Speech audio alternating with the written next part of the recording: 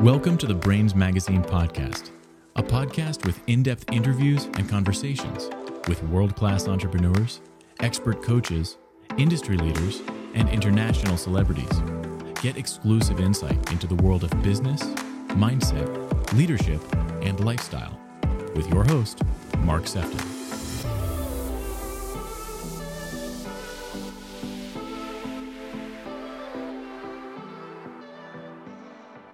I want to welcome you to this next episode of the Brains Magazine podcast. And today, I must admit, I'm very excited. I think I probably say this all the time when I'm recording for Brains. But for this one, this has got quite a lot of intrigue for me as well. We have Magnus Hedman with us today. Magnus is Sweden's former professional goalkeeper.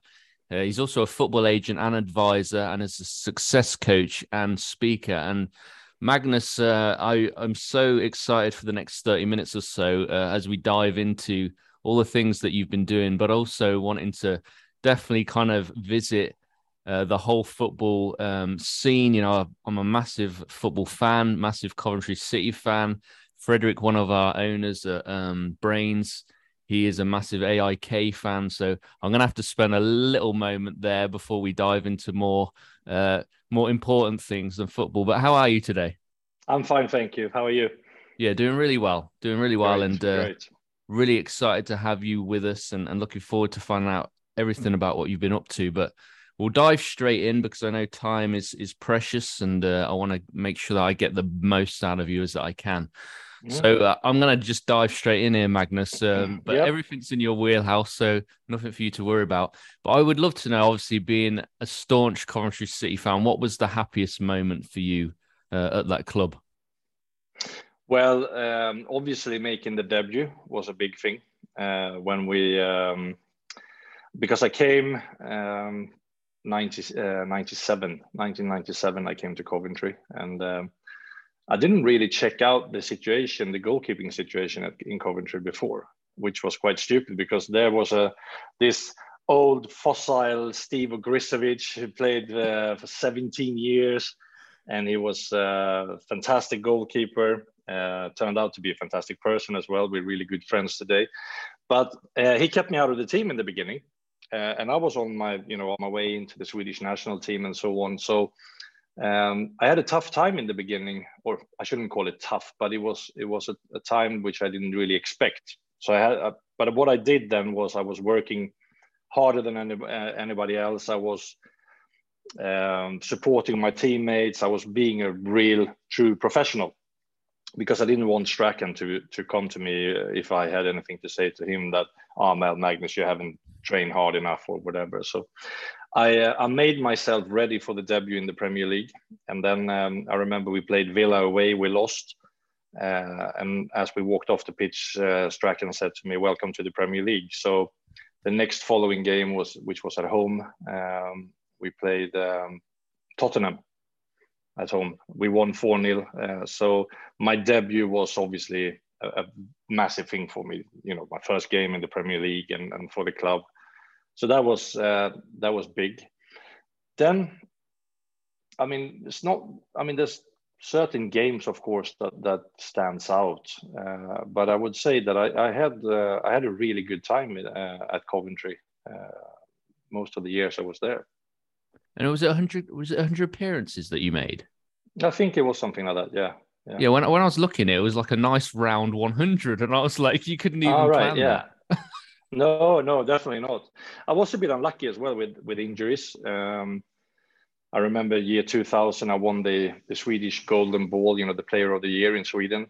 Came back, got injured, so I missed quite a number of games at Coventry. And then obviously Chris Kirkland came as well when I was injured and played really well, so he kept the place. So it could have been a few more games, but I'm happy with my spell at Coventry, definitely. Definitely, and I have real fond memories of you in goal anyway, like from my time. I don't know if it makes you feel older or what, but I certainly really enjoyed that. And when you mentioned like Oggy and Strachan, I've seen both of them in the last month in Leamington, near to where I live. So, great. I'm so glad that you had like a real positive experience. And you retired in 2005. You started at AIK, and then you also played for Celtic and Chelsea. How did you know, like, Magnus, when you were done? And I think this question's actually really important, regardless of whether we're focusing at the moment on football or in life. How did you know that you were done? And do you feel like the same principle for knowing when you're no longer, your heart is no longer in it, or maybe you just got some reasons as to why you feel like this is the end of the road? I think for me, it's a bit different because of the way that I grew up with a mother that was being alcoholized. I had quite an unsafe childhood in quite a number of ways. I was sexually abused when I was a kid as well. So to me, the football became like a drug. When people feel bad, they go to drugs or alcohol or sex or whatever. In my way, or in my case, I went to sports, which was a bit more healthy, of course. So to me, that was always a security. That was my best friend was my career, was my football, because that's where I could leave the human being feelings out and just focus on the performance, just a football player, Magnus. In 2005, my wife and I was going to get divorced, and she was going to move back to Sweden from Scotland. And I felt, I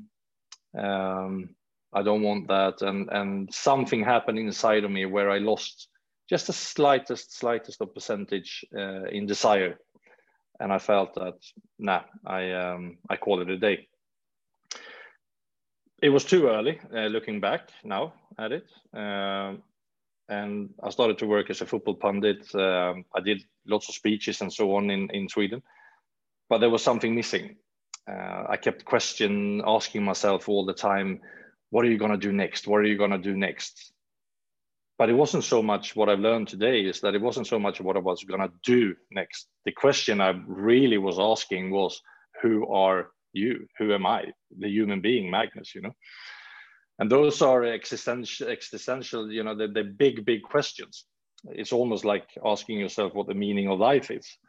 But then I had a call from my old agent, and Mourinho wanted me to Chelsea. So I went to Chelsea. I was there for 8 months. And after those 8 months, I felt, this is it. This is when I can stop. This is when I can retire and go back into to the other side of life. So I would say that it's not just a desire, but when you feel that you got nothing more to give, you got nothing more to gain, you got nothing more to look forward to. And I'm just speaking from my point of view now, because I think that is important. So to me, I got my proper goodbye to football from Chelsea, which was a good thing, which was nice as well, of course. But it didn't. It didn't help me in the life after anyway, because I couldn't cope with everyday situations, and the normal life, if you like, was difficult for me, really difficult.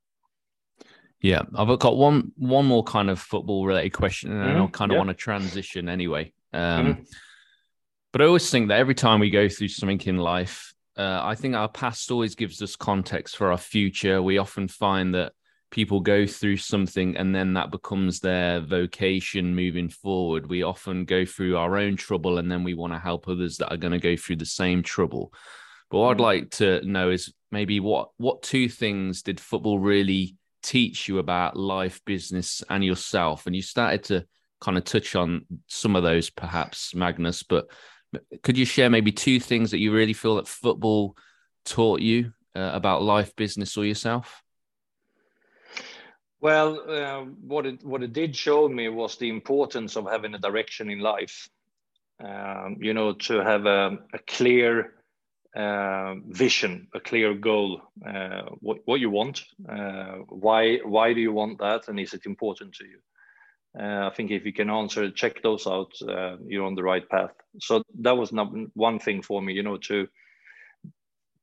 to make that journey, to plan it and to follow it, no matter what. And so that's definitely one thing that it taught me. It taught me, the football taught me that to actually be able to do what someone else tells you to do, because people can find that difficult on a lot of occasions, of course. But if you have a clear direction in your life, what you want, you will listen to other people that you think can help you along that way, you know. So I would say those two were the things, and also, I mean, obviously, also to come back from mistakes, to handle mistakes. And this was obviously a journey for me, because in the beginning of my career, I had massive difficulties handling my mistakes. Because if I made a mistake, I felt like a bad person, not just a bad football goalie, but also a bad person, you know.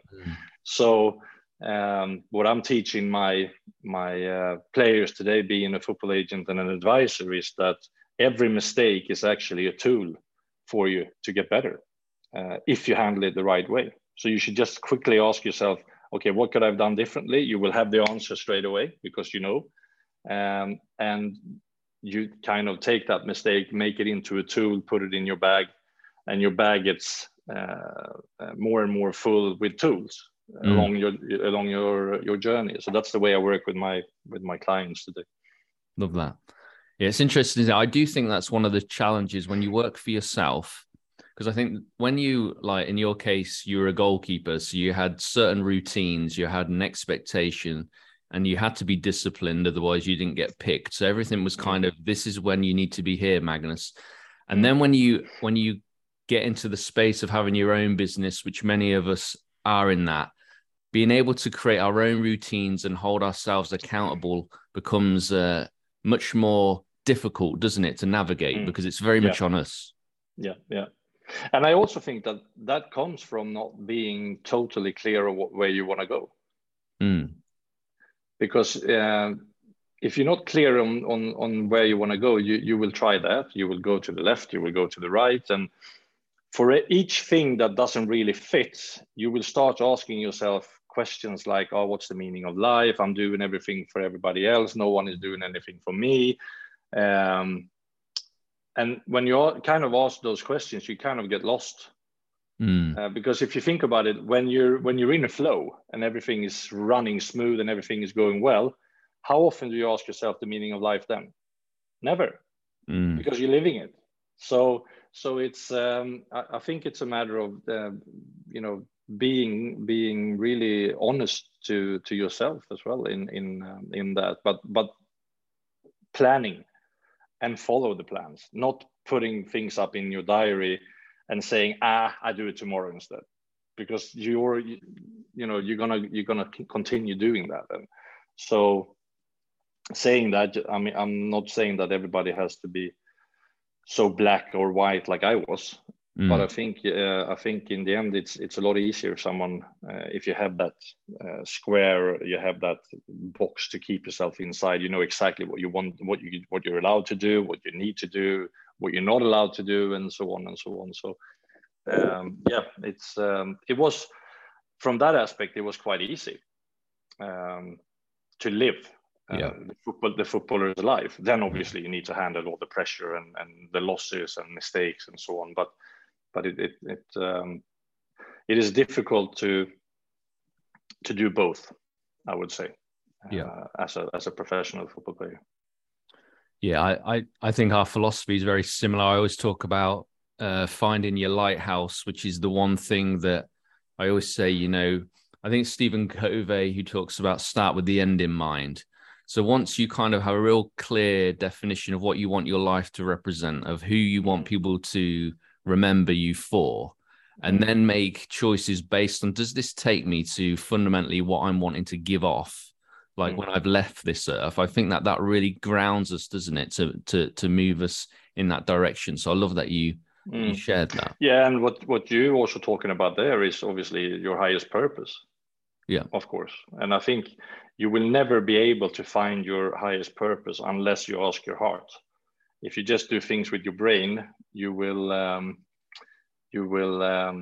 continue on the path of performing, getting praise, from other people, getting rewards and things. But when the moment you start asking your heart what your highest purpose is, that's when you start going on the true, genuine direction, I would say. I agree. I want to talk to you about transition. Transition is something that we all go through, and we already started to talk a little bit about yours when we reflect back on your past as a professional footballer, and now you're a success coach. How did you transition from being a pro footballer to a success coach? I know that there was a number of hurdles and things that happened, but how was that transition? Because we hear, especially in sport, that people really struggle to make that transition. They do end up with mental health problems that do lead to suicide, addictions, and some of those things. How did you transition? 2005, when I retired the first time, I went on a human science course, the NLP. I did a course of that, and I really liked it. So I was kind of into the human science things already when I came to Chelsea. After that, I kept doing a number of courses in NLP, neurosemantics, meta coaching, and so on. So I've done over 20 courses now in human science and coaching. But the problem was that I said yes to try amphetamine once after my career, and I got addicted the first time I tried, because it gave me so much pleasure, and these questions that I had, what you're gonna do next, and who are you, and so on, they disappeared, but with the help of a synthetic substance. So obviously, it's difficult to do anything properly when you're addicted to something, especially drugs. So I had to fight with that for a number of years, up and down, before I could really kind of ground myself, be here and now, and help other people properly, if you like. Because there's also what you said there earlier, that we live a life and we want to help other people, not making the same mistakes, or inspire them to change. But the problem is if you make that a performance-based thing, so you go in and help people, but that becomes a performing thing. So you just perform, and you don't get anything yourself. So that was what I was doing in the beginning. I wrote a book. I released a book 2012, and it was a good book. I told the truth, but I didn't know so much about addiction like I do today. So it took me, I would say that it took me exactly 10 years and 2 months to ground myself. So we're now in November 2017. That's when I kind of got rid of the addiction and started to live properly, if you like,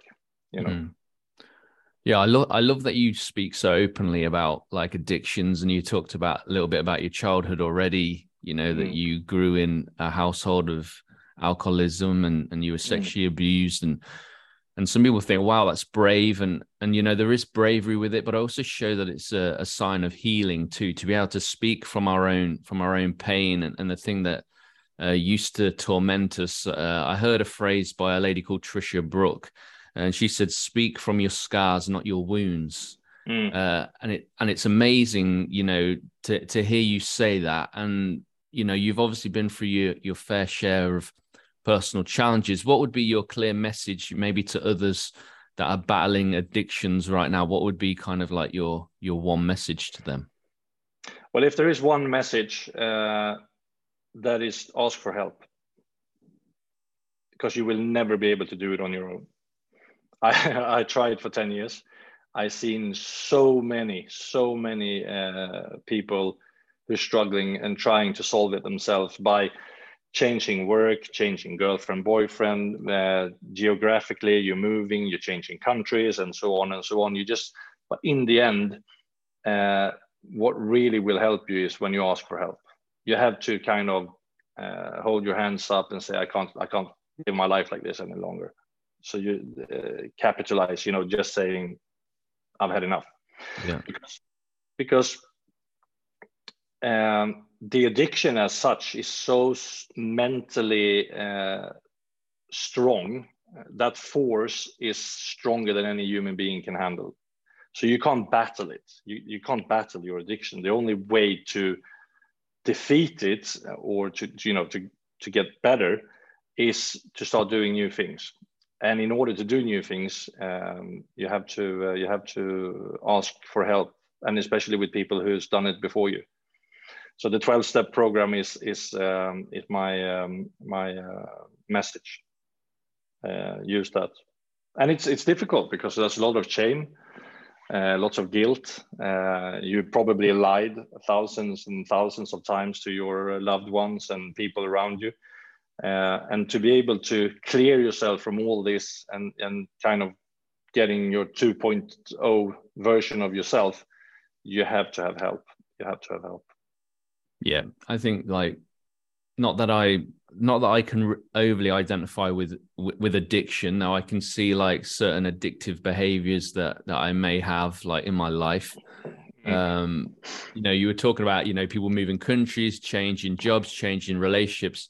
Obviously the challenge is within, and you can't escape yourself, which is why it becomes relentless. Now, you talked about asking for help.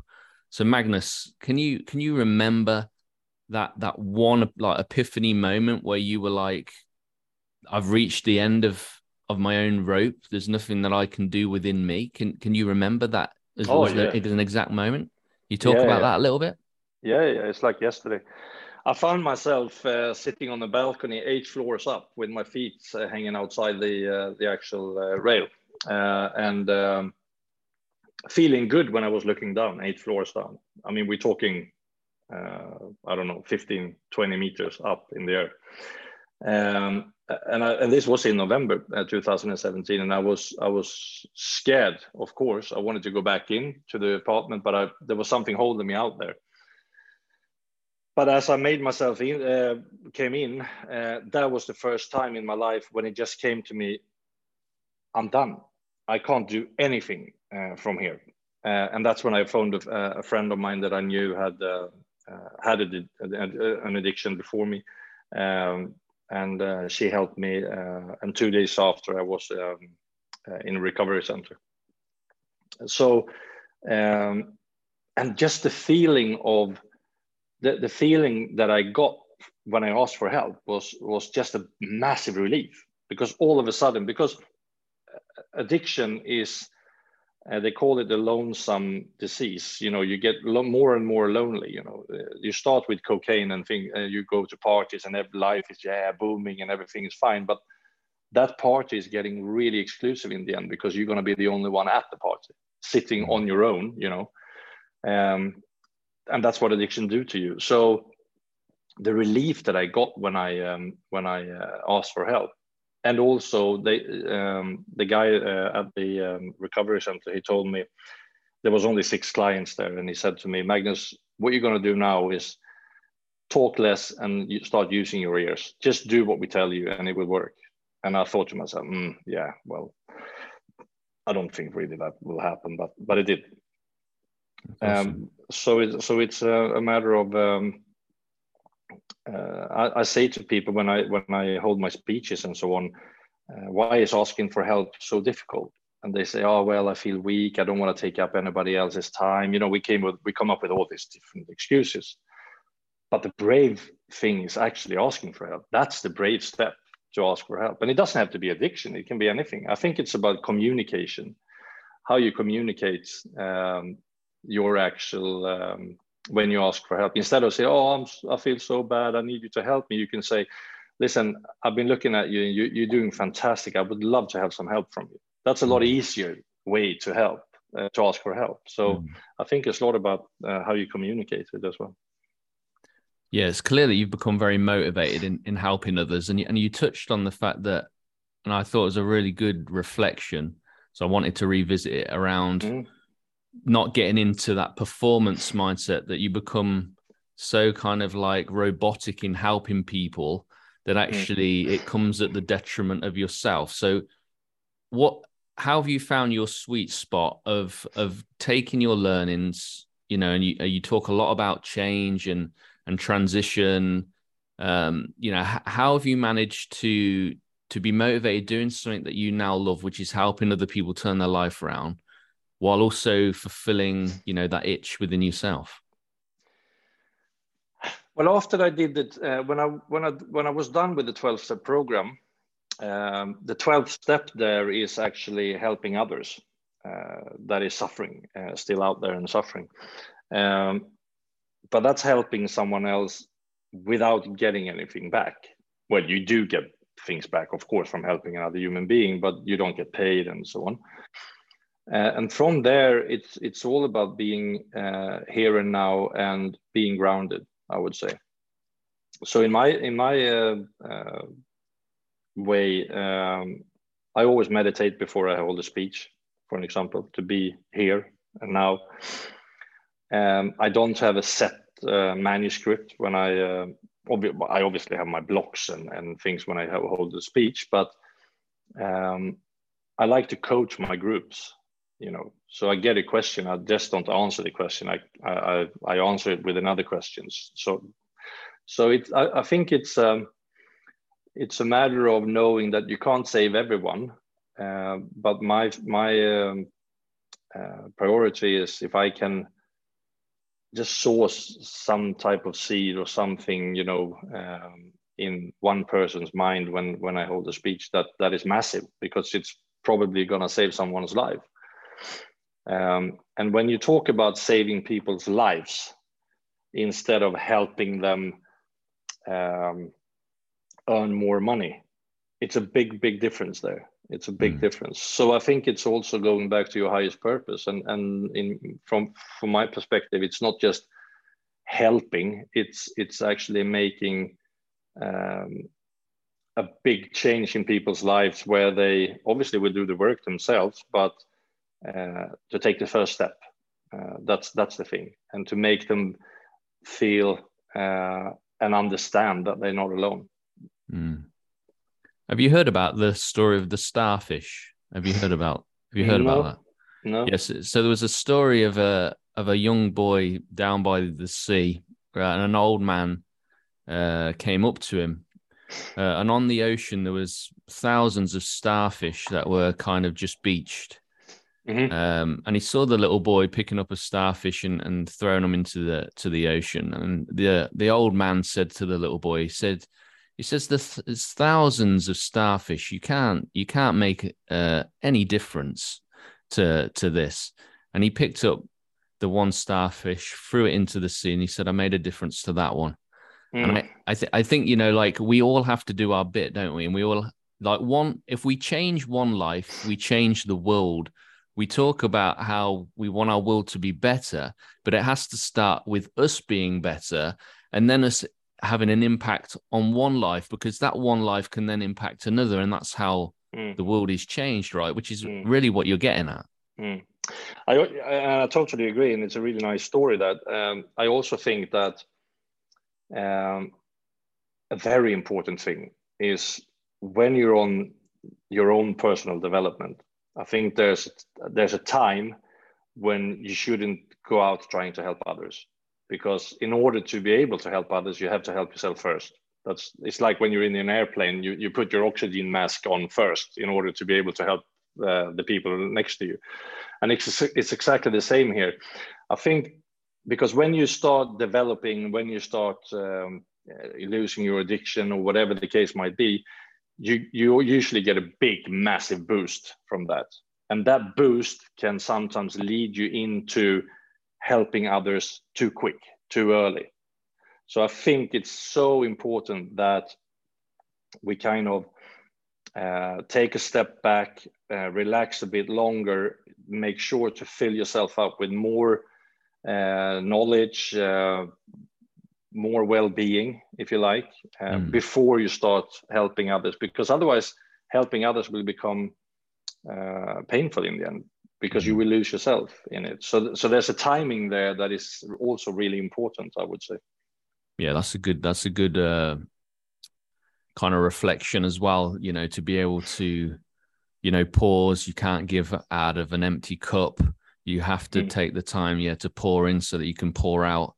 So I like that you've brought that as well. Because also what I'm thinking about there is when you start recovering, if you like, you might starting to set plans for yourself very, very, very early. But then as you come a bit forward in time and in development, those things that you decided from the beginning will 100% have changed, because you have learned so much more. You will be in a different place in the world. So I can't be clear enough with that. That is very, very important, that we give yourself time. And I can see that now, to be honest, with the number of requests that I have from holding speeches and coaching sessions and so on. I can see that now, that it's so much more today than it was 3-4 years ago. And I think that is kind of like the universe is handing that back. You're ready to do it. So I didn't force my companies. I need to earn money. I need to do that. I need to be out as much as possible. I've done it in my time, and things will come back to you, definitely. Yeah, you mentioned flow, which is, you know, something that when we're in flow, that tends to be when things do pass through. I also think there's one extra level to that. Rather than being in flow, it's actually being flow. So rather than us trying to get into something, it's actually us being it. And that then takes us to a whole new level of paradigm shift, which then I really feel we find our sweet spot. Now different level. But those also, because when you must have heard it so many times. I hear it as well, and I probably said it myself sometime earlier in my life. But when things are going well for you, there's a lot of people, but I'm sure something bad will happen soon. And I think I kind of looked into that, and I think that people that say that are the people that are still not able to deal with problems. But why can't they do it? Yeah, because they can't deal with their emotions.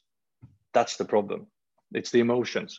So what it's about, it's so much a matter of getting yourself up to a level where you know that, okay, problems will occur. My life will go up and down, but I won't get dragged into depressions or whatever it is. I won't follow the problem all the way down.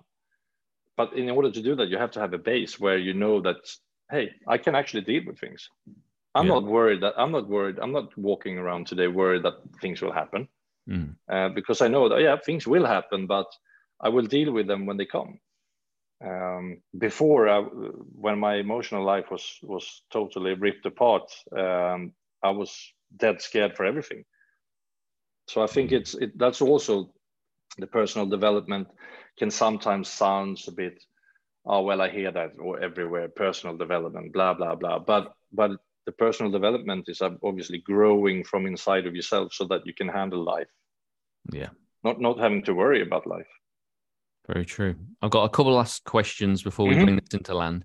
You love change. You've had to reinvent yourself several times. How much control do we really have, Magnus, when it comes to our own happiness and well-being? Do we really have control? We can control certain things, I guess. That's the our desire and what we try to do. But in the end of the day, I think that there's definitely a greater power than ourselves that gives us what. But I don't think our higher power will give us more than we can handle. And I think that there's a path for everyone. If we can control it, I think it's difficult. But it's also about a mindset. It's also about a mindset, of course. If our mindset is is clear, and we are kind of realizing that life will happen no matter what we do, and we will deal with it, I think we have a bigger chance than if we feel like victims all the time. But 100% we can't control our happiness all the way. I mean, for 100%, because there will be things, but our mental point of view, you know, our attitude will obviously help us a lot in that. Yeah, the mind is such a powerful gift, as well as it being, it can be problematic if it isn't wired properly. I always find it fascinating that we lose weight in our mind first before we lose weight in our physical body. And what I mean by that is we make a decision that I'm going to lose weight, then we have actions and behaviors that enable us to actually then manifest that weight loss. And how often everything, you know, starts with our head. So if our head isn't in order, then actually our life, our behaviors and actions are also going to be suspect. Yeah, I call it mind lines as well. If I say to you that, oh, you ruined my day today, my day will be ruined, and my full body will go into that mode, because I know exactly how my day would be if my day is ruined. So, and it's like typical thing. How are you? Oh, it's Monday. You know, it's Monday. You know, those type of things. So I totally agree. Everything starts in our minds, definitely. Yeah. And this week was a mental health week on Monday. Mm-hmm. What daily like behaviors of practice do you have, Magnus, that help, you know, keep your mind resilient? You know, we're starting to talk a little bit about the importance of the mind, but is there some daily practices that you do to kind of really keep your head in the game? I meditate every day. I try to do it mornings and evenings, but I always do it mornings. That's a big thing for me, and that's even before I open up my phone, because being an addictive person, which I will be for the rest of my life, you will never get cleared from that. I know that if I start opening my emails and there could be something, you know, there that I can sense it straight away that I'm not there 100%. So meditate before I turn my phone on, and then I think it's a matter of, you know, keeping myself eating well, drinking water, you know, the basic things, because that's a way of looking after myself as well. I have my dog that I'm looking after on a daily basis. So that's also a great relationship to have with an animal, of course. And also I have some boundaries that I've set up for myself. So say that I will get a feeling of anger, for an example, that can come quickly to you. Then I ask myself, is it worth it?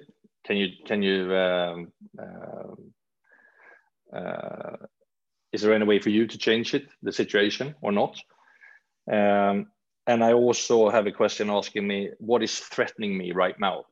Because usually anger comes from your ego. It's something that is happening that is not perfect for yourself, or that is playing with your ethics or whatever, your values, or whatever the case might be. It's usually your ego playing your game. So to me, it's a lot about keeping my ego on distance, you know. And I like that, because it's challenging, you know, when you're out in the traffic and someone's doing this absolute stupid thing in front of you. I ask myself straight away, what is being threatened at you now, or with you? And usually I just laugh at myself and keep going. Yes, but it takes some time. It might sound hallelujah, like I'm in the fluffy cloud somewhere, but it takes time. I mean, we're talking from November 2017. I've been working on this, so it's nothing to a lot of the listeners now. They might, oh, that sounds strange, so how can you get there, and so on. But it's a process. It's a process of getting there, of course. And finally, how do we constantly challenge ourselves to change and evolve rather than, you know, just stay stagnant. Because I find that, you know, in life we kind of plateau, we reach kind of a comfort level, but what's your thoughts on constantly challenging ourselves to change and evolve? How do you mean constantly challenging ourselves? You know, what I mean is, like, I think that once we've identified, right, this is our purpose, which we've talked about like throughout like this podcast. Once we've reached that level, like, you know now that, you know, you want to affect lives through your experiences, and you'll do that through speaking, you'll do that through coaching. What enables you to keep evolving and not rest on your laurels and grow stagnant, that maybe in 2 years' time, if you don't keep evolving, that you'll end up not satisfied? That's kind of what I'm okay. Yeah. Well, in my case, it's about going back to step one, when I asked for help, 2017 November, to see how it was then. Sometimes I actually take myself back there just to see how far I've come, but also to have respect for, because in my case, if I don't keep doing what I'm doing, that's like medicine to me. I know that the addiction will start knocking on your shoulder and, hey, come back. So for me, it's a matter of, you know, maintaining a good life and keep and growing. For other people, I would say that, first of all, it's I think we're missing out something essential. We usually set up goals for our work, but we very rarely have goals in our life. But if we did both, and we kind of got those two together, there will be bigger things on the private things, like in my instance, I want to be the best dad that I can every single day. I want to be able to see my kids in their eyes 24/7 and always be honest to them. That's a thing that keeps me going. So I think you have to find these sentences that you can pick up now and then. So I think that is absolutely crucial in order to keep growing. I think also being curious. Okay, I'm here now. What's my next step? So from me, for an example, I'm working a lot now with masculine and feminine polarities. For an example, I want to learn more about what is actually happening to woman, man in relationships, because a lot of addicted people have massive problems in relationships, even when they recover. So I'm doing that, which is filling me up with new things. So I also think it's a matter of, you know, look, what different courses are there? Can you start doing something that you haven't done before? And it can be small things, yoga, tennis, whatever, you know, fill yourself with things that you haven't done before. Yeah, so staying curious, really. Exactly. I think that is, but in order to do that, to stay curious, I think you have to have this, you know, the big sentence of your big why. Yeah. If you have that clear for you, it will come more naturally to be curious and to want to explore world. Start changing your behavior on social media. Instead of looking at all your friends' perfect lives, start listening to inspirational people there, like Tony Robbins or whoever, you know. Start listening to those things, because that will fill you with new things, and it might take you on a slightly different course as well. So it's you know, because I think social media is a big challenge for a lot of us, and that was actually my biggest threat after my 12-step program, to get rid of the addiction that I had with social media. Because that is filling up your ego. That is, you know, you want praise and lots of likes, lots of comments, and so on. So I always ask my my audience, why do you post on social media? Is it because you want likes? Is it because you want to feel better for the moment, or do you want to inspire people? Or what's the reason? Just to see how what do you call it? How not weak, but how fragile we are. Because if you post something and you don't get as many likes as you expected, or the type of comments that you expected, you can go down inside yourself and feel bad, So you're putting all your well-being and your mood in other people's eyes and fingers. So that was a big thing. So I've changed my behavior there and follow a lot of more inspiring people that can fill me up rather than something else. Yeah, I think TD Jakes said it well when he said, putting your happiness in the hands of somebody else is like putting the thermostat in your neighbor's home. Yeah. You can't control how hot your property can get because the thermostat's somewhere else. Exactly. Finally, then, how do people find out more about you, Magnus? And is there maybe one final thing that you want to share that you feel like we haven't really talked about or shone a light on that you're really passionate about? Well, to contact me or to touch base with me, I'm on Instagram, I'm on LinkedIn, and I would say that the change for people is always the same. You leave something and you're going towards something. But if you don't know where you should go, if that is not set, the danger of you getting lost along the way is massive. So I would say